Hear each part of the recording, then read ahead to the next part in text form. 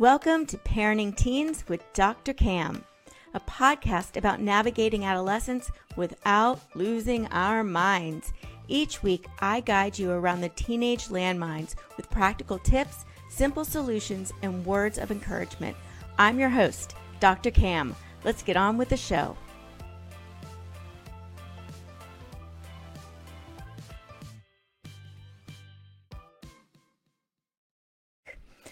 I made a new friend. So every time I go for a walk, which is daily now, I think about my mom and stepdad. And when I go with a walk with them, it can take hours because they know every single person that we walk by. And not only do they know them, they know their names, they know their dogs' names, they know their kids' names, they know where their kids live, they know if they just came back from vacation or if they had a medical issue. They know everything about these people. And these people are beautiful and wonderful. And I know some of you are actually watching. So if you watch one of these, please say hello to me. And I've met them and they have become very close friends with my mom and Ken. And so when I'm going on my walk, I'm thinking, okay, they love their walk because they see so many people that they love. And I go on my walk and I may say hey, hi to a few people, but I don't really know anyone that I pass. And I pass the same people almost every single day. I pass this couple that has a Great Dane that I think even standing on all fours is almost as tall as me. It's an awesome dog. I pass this one man who has his face mask, and every time I pass, he goes like this, which makes me feel terrible, but I understand. He's obviously very afraid of disease, and I respect that. And I also pass this older gentleman that is sitting on the same bench every day, and he just smiles wide. Hello, Michelle. He smiles wide at me. And I thought, I'm going to meet him today. So I rerouted and went by the bench that he sits on every day. And I took off my headphones and looked at him. And he looked up and I said, hi, I'm Cameron. And he introduced himself. And we just started talking. And he told me about how he walks there every day and then sits on that bench twice a day and talks to his 4 children who are now all married, living around the world. One lives in London, one is in Pakistan, or maybe 2 are in Pakistan. He has 10 grandchildren. And he says, I am so content with my life right now. I can look back and say, I did it well. And he goes, Cameron, it's all about relationships. It's not about what you do. It's not about who you know, how much you make. It's about your relationships. And the most important relationships I have are with my kids. He had no idea what I did or if I had a kid of my own at this point. And we were talking and he started sharing with me more of his philosophy because I just wanted to know, how do you have such a great relationship with your kids? And he said, I made it a priority. And he said, I see a lot of parents that first of all, relationships are all about understanding human nature. And I see a lot of parents that don't understand human nature, or they don't necessarily apply what they know about human nature to their teens. And I'm shaking my head. I mean, my head still hurts a little bit from nodding in agreement so much. And when I told him what I do, he was just like, oh, that's wonderful. That's, so happy that there's someone out there helping people have these relationships with their teens like I have with my kids now. And that was a critical time in our relationship. And I'm thinking about this on my way home and what I had learned from him and the fact that he now is so successful and has such a successful relationship with his kids years and years later, right? And still does. And the fact that It's about relationships and how we often will view our kids. And I've noticed this myself, and when he said it, it really became like this aha moment for me, is that we often have expectations for our kids that are outside the realm of natural human ability or outside of human nature. Let me tell you what I mean. As adults, when we don't get our way, how do we react? Are we happy about it? No, we're not happy about it when we don't get our way. How do we act when we don't get our way? How do we respond? There's really three key ways we respond as adults when we don't get our way. We acquiesce. We're like, all right, whatever. Okay, I don't get my way. I don't know very many of us that do that. I personally don't know anybody that does that. The other thing is we will argue, and we will state our case and fight back and try to get at least somewhat our way, or at least make it clear why we have our way. This is, I think, is a very common way. And if you don't believe me, go to any Facebook community board and read just one or two of the posts, and you will see people arguing that don't get their way. In fact, it is so bad right now that there's a name for it. Karen. We call people Karen now and Karens now. And Karens are these people that don't get their way and are going to fight to get their way to the point of being quite annoying, right? And the third way we do it is we ignore it. Okay, you say I can't do it, but I'm going to do it anyway. I'm still going to do it. Who are you to tell me what I can do? This is how we act as adults, but yet as parents, we always expect our kids, our teens, to acquiesce. We want them, even though they're not getting their way, to say, okay, Mom, you're right, Dad. I'm just going to go with it and do what you say, even though it's not what I want.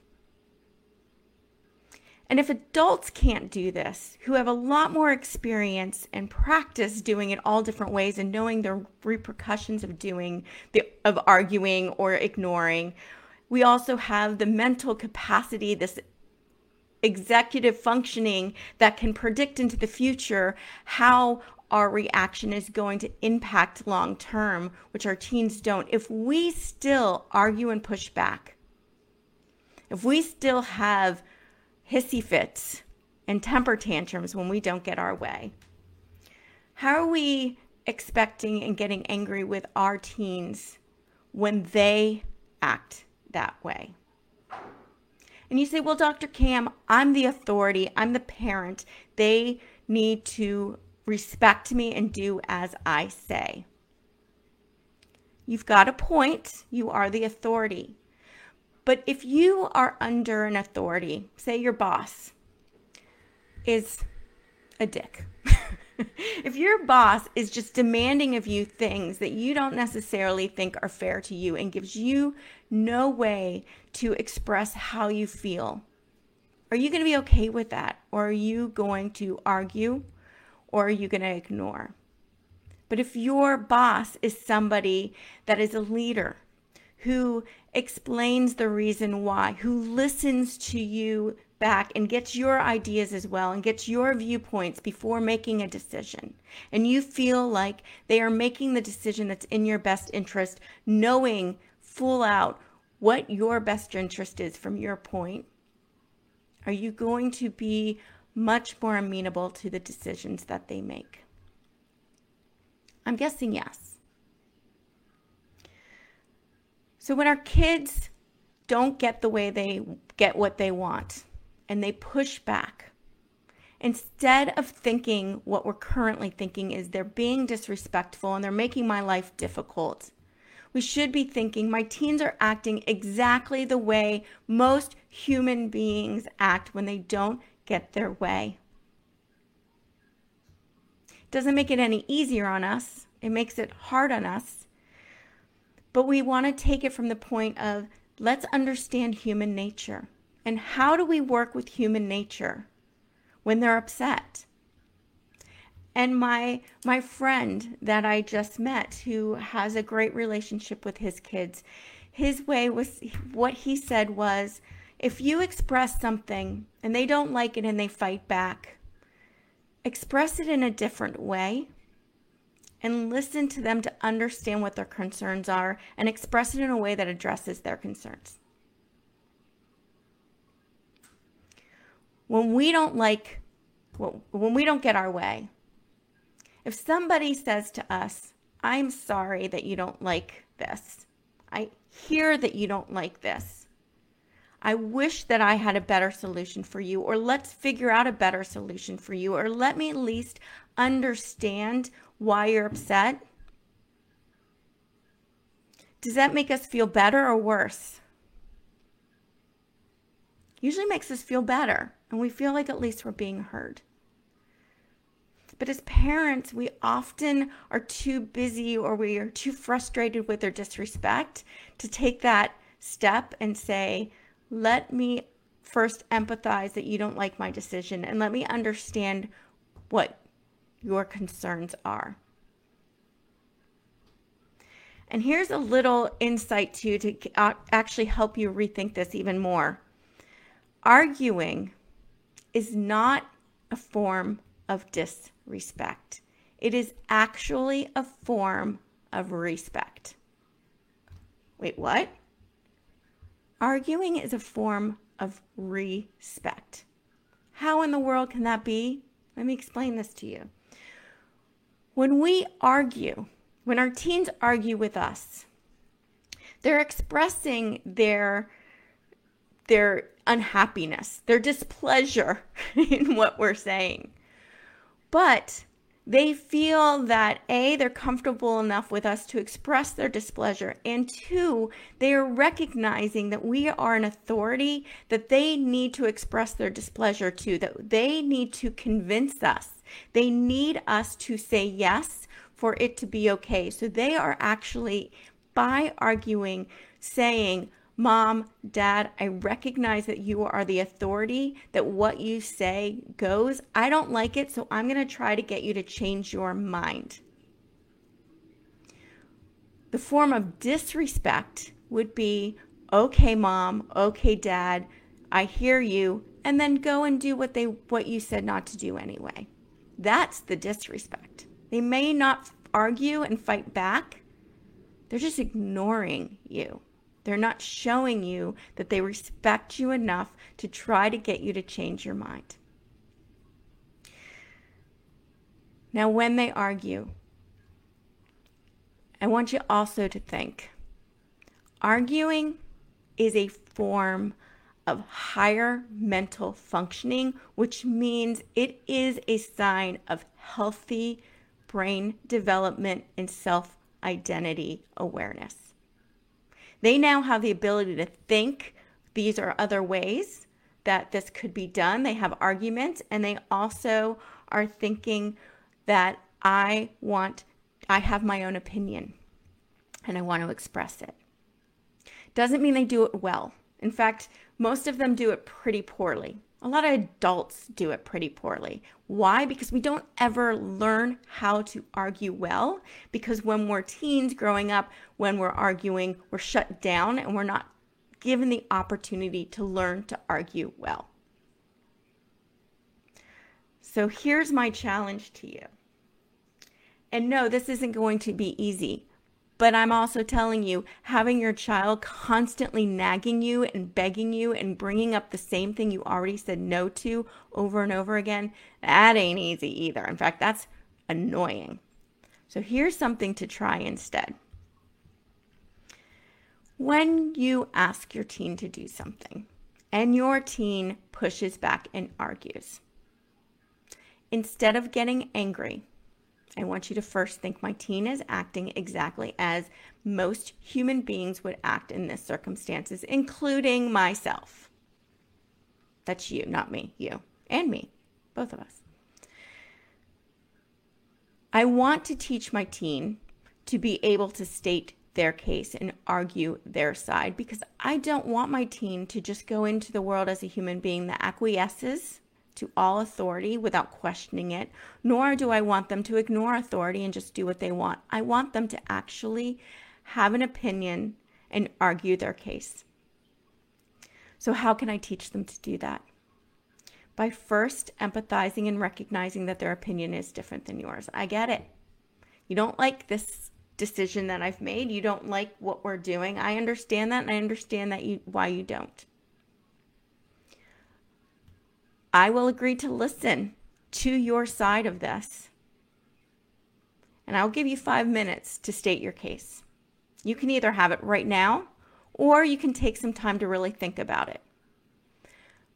But once your case is set and I've listened to it, you need to also recognize that I'm the parent and I have the authority to make the final decision. So once that decision is made, we need to go with that decision. Do you want to make your case now, or do you want time to think about it? Hopefully your teen will realize I need to have a good case. So just complaining about it now might not be my best opportunity, and go back and actually create a case.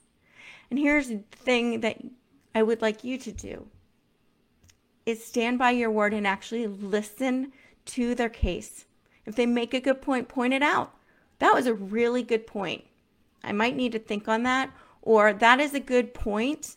I appreciate where you're coming from. Here's why that still does not change my mind. And then you can either, at the end of their case, rethink it and maybe even change your mind, or stick with your case and say, I heard it, they know you heard it, and this is why I'm staying the same. And I'm already feeling pushback from you all saying, this seems like a lot of work when they should just listen to me. Yep, but your teen is not going to just roll over and listen to you. They shouldn't. They're a human being with an opinion and a mind and feelings. You want to teach them how to argue. And by them arguing and you giving them the ability and the opportunity to state their case is not undermining your authority. It's actually strengthening your authority and strengthening their trust and respect in you, because they know that you value what they say and you take it into consideration, and you become more of a wise guide than a dictator who's not listening.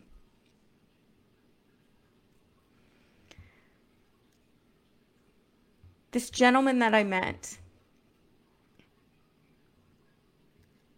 I know I was meant to meet him because his words were so confirming, but also they were life experience. They were wise. He has lived. He has lived his full life. He has raised his family. He has let his family go, and he is now reflecting back on his life. And his entire life, the things that rise to the surface of what is most important to him were his relationships with his family, who he built through understanding and compassion and treating them as though they were full humans that had human nature and understood their human nature and worked with it. And I love that. If you have any questions or want help understanding this more, you know where to reach me. www.askdrcam.com, askdrcam.com. You can email me. My phone number is there. You can call me. Set up a one-on-one free private session with me to talk this through.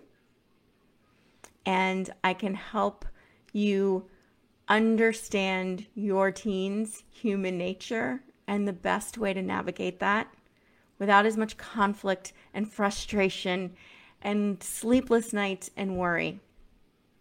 And I know that's what we all want. We all want a better relationship with our teens. And that's exactly what I'm here to help you do.